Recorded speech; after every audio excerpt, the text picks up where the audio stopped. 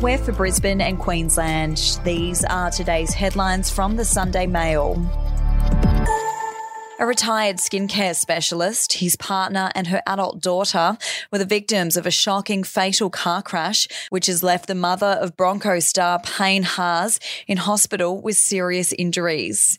Joan Taufua remains in Gold Coast University Hospital with significant wounds, including multiple fractures, internal injuries and bruised lungs, as the sole survivor of the horrible crash in Benogan on Friday night.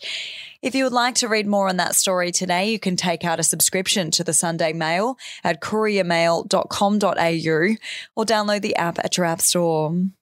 A man has been charged with attempted murder after two people were brutally stabbed in Albion on Friday night.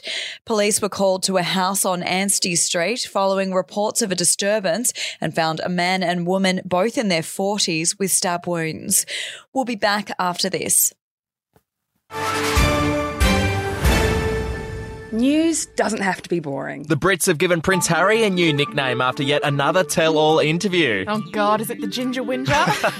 Let the team at news.com.au get you up to speed each day with their podcast, From the Newsroom. A couple were busted joining the Mile High Club. Well, I guess they can't fly Virgin anymore. Politics, sport, red carpets, royals. Get all the goss in just a few minutes. Follow From the Newsroom wherever you get your podcast from.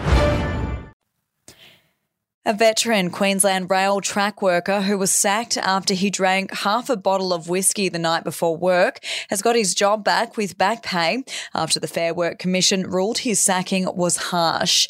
Trevor Purves, a depot worker from Roma, breached the railway's zero tolerance policy for drinking and working in March last year when he first blew .037 blood alcohol concentration as part of a mandatory check for staff.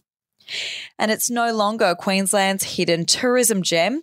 After being named by Travel Bible Lonely Planet as one of the top 10 tourist destinations in the world for 2022, visitor numbers to the scenic rim have exploded, kickstarting a wave of tourism developments in the picturesque region west of Brisbane.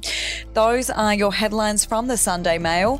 For updates and breaking news throughout the day, take out a subscription at couriermail.com.au. We'll have another update for you tomorrow.